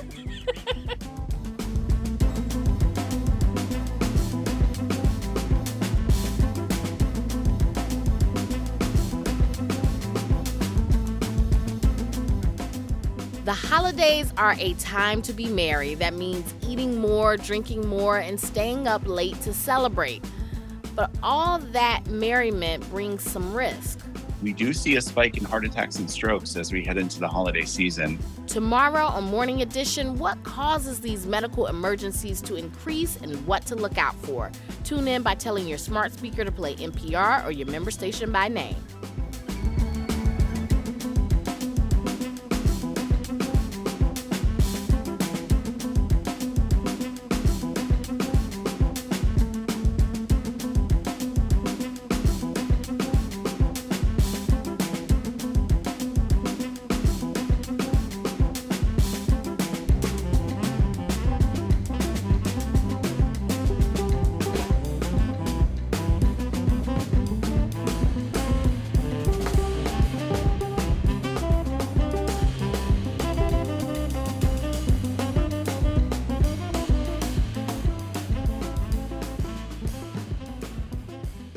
You're listening to Weekend Edition from NPR News. This is 90.9 WBUR. Good morning. I'm Sharon Brody. Trains start rolling tomorrow morning on the MBTA's Green Line extension through Somerville and into Medford. Somerville Mayor Katiana Ballantyne calls this an historic moment for her city and also for the Commonwealth. Expanding public transit is helping us build a world-class public transit system. And that's vital because we will be creating more of an equitable future, more jobs, greater sustainability. And most importantly, our region needs this and they deserve it. And the new line also delivers on the environmental justice lawsuit that started this whole thing to get cleaner air in our neighborhoods that were impacted by the big dig. Let us know some other ways that the Green Line extension through Somerville will be affecting residents. It addresses environmental justice, social justice, racial justice. So access, is certainly central to Somerville's economic competitiveness, our social progress, our agenda on climate action and the overall quality of life. In terms of Somerville's climate action goals, how will the Green Line extension interact with that? So Somerville's 4 square miles, the subway stops, the T stops that we're going to have in Somerville, nearly the entire city will be within a 12-minute walk of a subway station. That gives people the opportunity to get out of their house, walk, be healthier. We're all very excited and we're all thinking about the next steps of how we can use our public ways in a way that allows people to move around safely and giving them healthier modes of transportation. The Green Line already is affecting real estate prices in Somerville, particularly in Union Square in Somerville, where the Green Line extension branch opened already earlier this year. In what specific ways are you approaching the problem of higher housing costs? I would like to highlight public transit doesn't cause gentrification and displacement. It's bad housing policy. It's a lack of affordable housing production and also exclusionary zoning. My administration has already taken steps to help mitigate against the expected gentrification around the newly opened T stops. And that includes increased affordability housing requirements, using zoning to allow density around the transit stops. We've also formed an Office of Housing Stability to help residents facing displacement. We've strengthened our condo conversion ordinance, and there's many more things that we've done. What will you be doing tomorrow to mark the momentous occasion? My older daughter, who is now 26, spoke as an elementary school student at a public meeting in 2005 to talk with the Secretary of Transportation at the time, Secretary Grabowskis. So she got up and she spoke, and she said, she was a second grader, and she said, "I want to see clean air for my friends." She was in a school called the Healy School that is near 93, and many of her friends had asthma. So she spoke, and then afterwards she said, "Mama," she said, "so when can I ride the train?" And I said, "Well, maybe when you're in high school." She said, "Well, that's so long." And so on Monday morning, I am going to go with my 26-year-old. We are going to catch the first train at the Tufts Medford branch at 4:45 a.m., and we're going to ride it through Somerville. Somerville Mayor Katyana Ballantyne. Somerville, Somerville, Somerville, Somerville, Somerville, Somerville, Somerville, Somerville, Somerville, Somerville. Off 93, close to Revere, the traffic's bad but not severe. Make fun of us, we'll kick your rear in Somerville. No one famous comes from here, not Raymond Bork or Richie Gere, but Pee Wee Herman once was here in Somerville. We're funded by you, our listeners, and by Fidelity Investments, reminding you it's never too early to start saving for your child's future. Learn more about a tax-advantaged 529 college savings account and how you can use the money to pay for qualified expenses at fidelity.com/ufund. Fidelity Brokerage Services, LLC, member NYSE, SIPC. And Direct Tire and Auto Service, a dealer alternative, your local mechanic and tire dealer serving Newton, Watertown, and the surrounding communities. DirectTire.com. From WBUR in Boston, I'm Rupa Shenoy. I'm Meghna Chakrabarty. This is On Point. I'm Tiziana Deering. This is Radio Boston. I'm Scott Tong. I'm Deepa Fernandez. I'm Robin Young. It's Here and Now. And I'm Lisa Mullins, host of All Things Considered.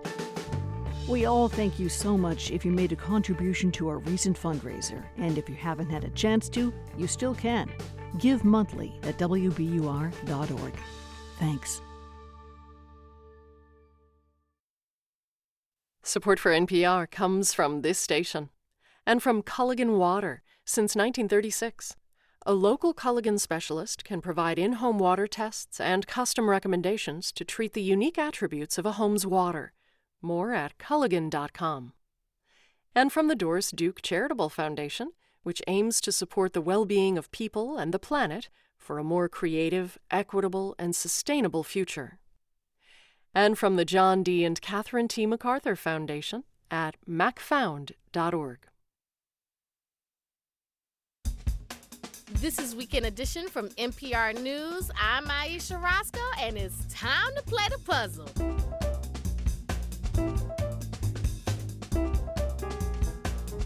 Joining us, as always, is Will Shortz. He's puzzle editor of the New York Times and puzzle master of Weekend Edition. Hi there, Will. Good morning, Aisha. So could you please remind us of last week's challenge? Yes, it came from Joseph Young of St. Cloud, Minnesota. He runs the website Puzzleria. I said, name a symbol or punctuation mark on a computer keyboard, anagram it to get the brand name of a product you might buy at a grocery in 2 words. The symbol is the semicolon. You can rearrange those letters to get Molson Ice.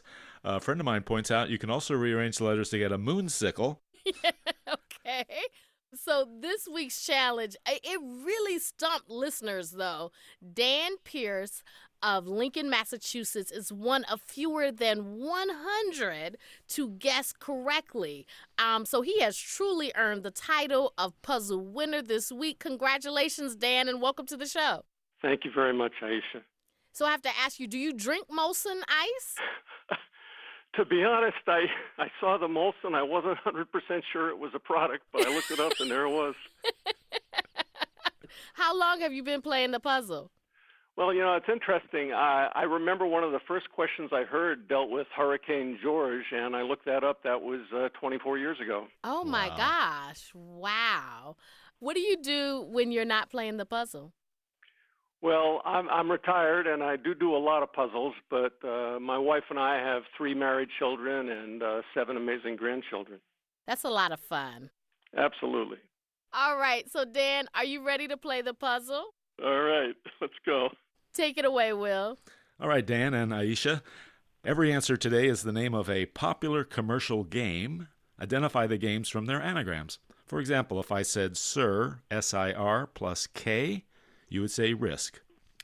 And we'll start small. Your first one is ECU. That's E-C-U plus L. E-C-U, clue. Clue is right. Number 2 is Rosie, R-O-S-Y, plus R. Sorry. Uh-huh. Boat, B-O-A-T, plus O. Taboo, is that a game? Nice, nice. Can't, C-A-N-T, plus A. Can't, A. And this is a newer game since when I was growing up, but it used to be Settlers of Blank, but Catan. now it's just Catan is right, C-A-T-A-N. Jean, J-E-A-N, plus G. Jenga. You got it. Globe, G-L-O-B-E, plus G. Boggle. That's it. That is my very favorite game. Love that. Rights, W-R-I-T-E-S, plus T. Twister. Oh, man, you're good. Upstream, U-P-S-T-R-E-A-M, upstream plus O. Mousetrap. Mousetrap. Ooh, you're good. Olympiad, O-L-Y-M-P-I-A-D, plus C. Diplomacy, is that a game? Oh, man. My goodness. And here's your last one. Optician, O-P-T-I-C-I-A-N, plus R and Y. Oh, Pictionary. Pictionary. I am impressed. That was amazing, Dan. Like, how do you feel?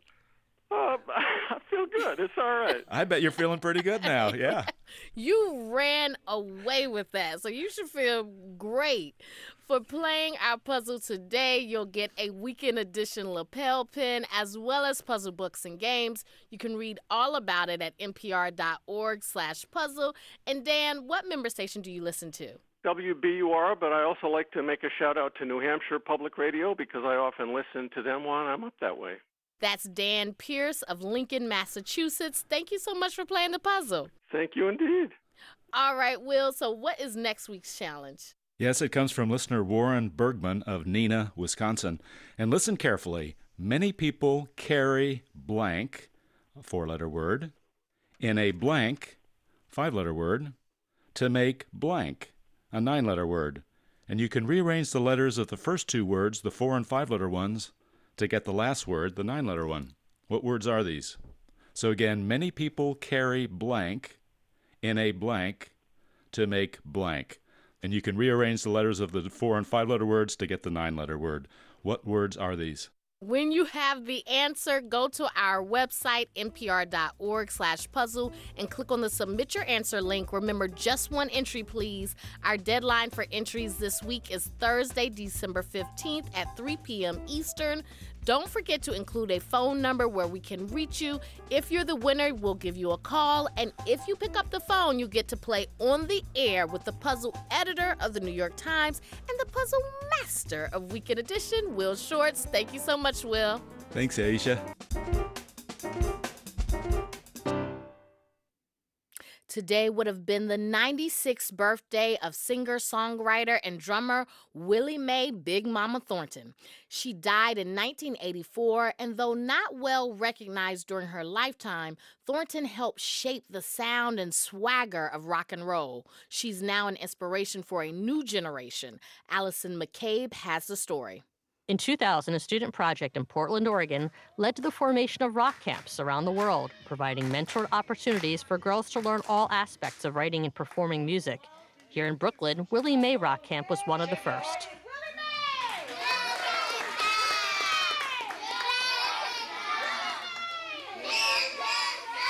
You guys are the future sound of Willie Mae Big Mama Thornton, okay? Executive Director LaFrey Ski says instruction starts with sounds in the kids' everyday lives. Their abuela turning on the oven in the morning to make tortillas, or the sound of their father's keys in their pocket when he gets up to go to work, and we bring that into music, and we also teach them to listen to their voice within.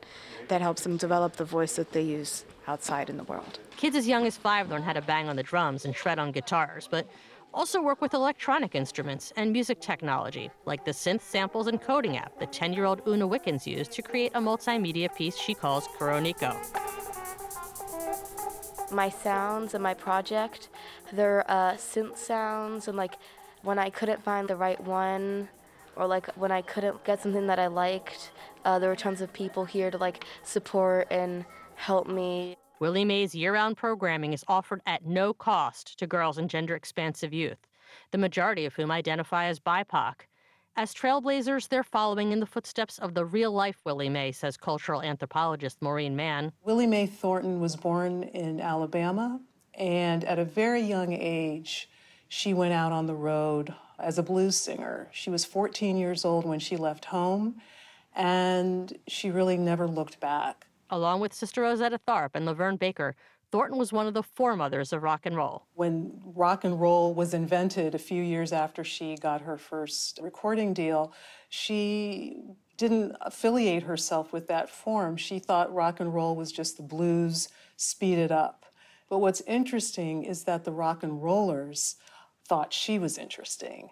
She kind of laid a template for a sound and an attitude. You ain't nothing but a hound.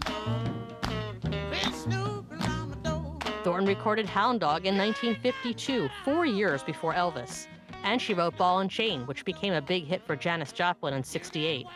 Mann says Thornton carried the torch of the blues while refusing to dim her light. A person who was just her own self, unapologetically so. The idea of self-expression is so crucial. Even when new styles emerged. Nona Hendryx was in her teens when she embarked on her musical career in the early 1960s. She says her first love was actually science. My older brother, he was a homemade mechanic, so he could take pretty much anything apart. It was a car or even like our television, and I would watch him investigating, looking into things, looking underneath things, taking things apart and seeing what's inside. When her band The Bluebells morphed into LaBelle in the 70s, Hendrix grew curious about how her musical ideas could be translated into sound, the art and science of recording. A woman named Roberta Grace, who was the only woman engineer that I had come across, she began to show me how to work with the electronics that were underneath the board, how they were soldered together, how you would put together a mixing board. In her solo career, Hendrix has continued using technology to communicate and connect with audiences. But according to the USC Annenberg Inclusion Initiative, women are underrepresented as artists and songwriters and make up less than 3% of credited music producers.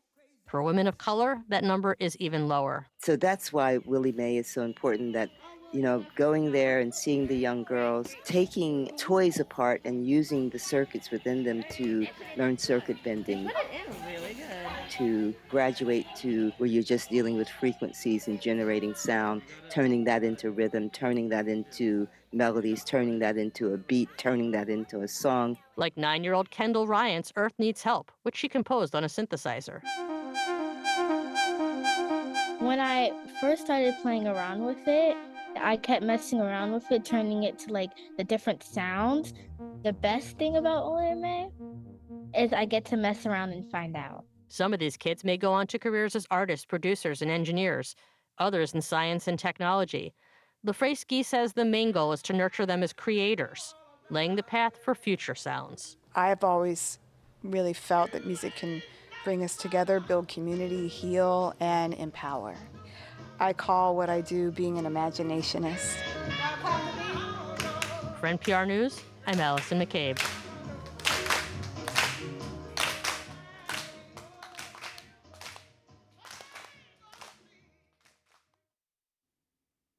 The Nooksack tribe in Washington state is removing dozens of people from the tribe because it disputes their ancestral ties. The move could also force them out of tribal housing. Liliana Fowler from member station KNKX has more. The Nooksack tribe is based in Deming, Washington, just south of the Canadian border, surrounded by mountains and forest. Michelle Roberts is up early on this snowy morning, getting ready for a hearing in tribal court. The stakes are high. The hearing could determine whether Roberts gets to keep the home she's been living in for 15 years. But first, she has to attend to her father, Michael Rabang. See, there's my dad now. He lives across the street and could also be evicted. Hi, Daddy. I'll wake you up. Rabang doesn't understand he could soon lose his home.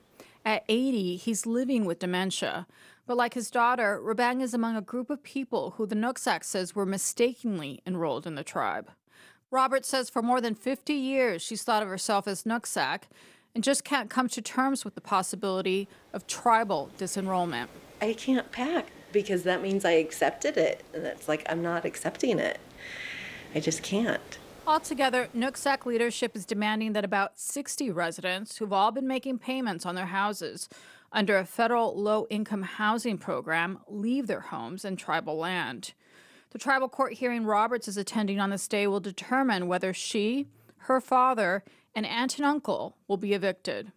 Ricky Armstrong is the attorney representing the tribe.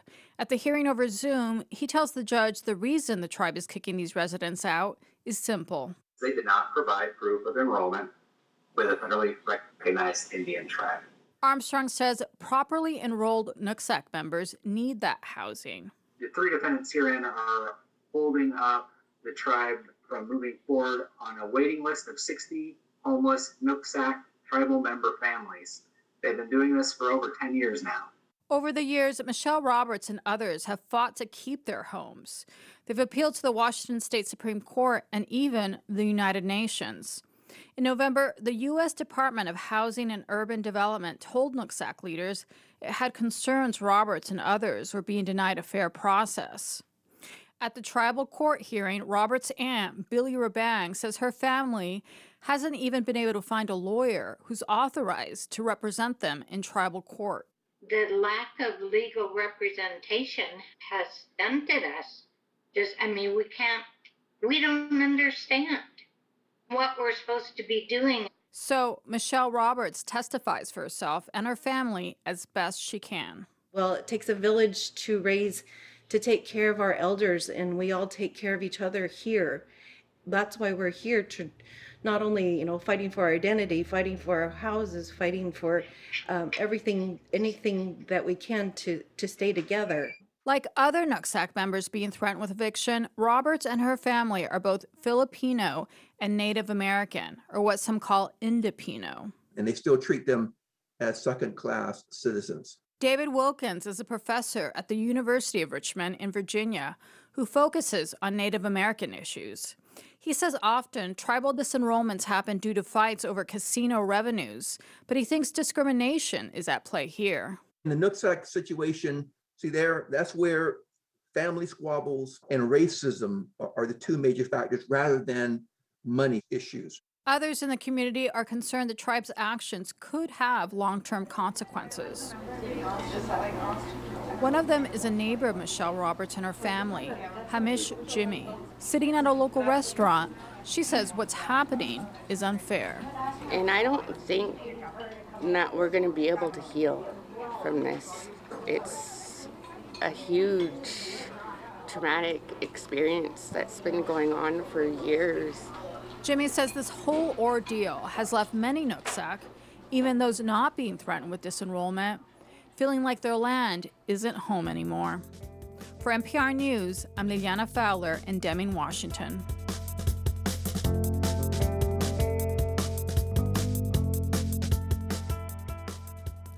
This is Weekend Edition from NPR News. I'm Aisha Roscoe.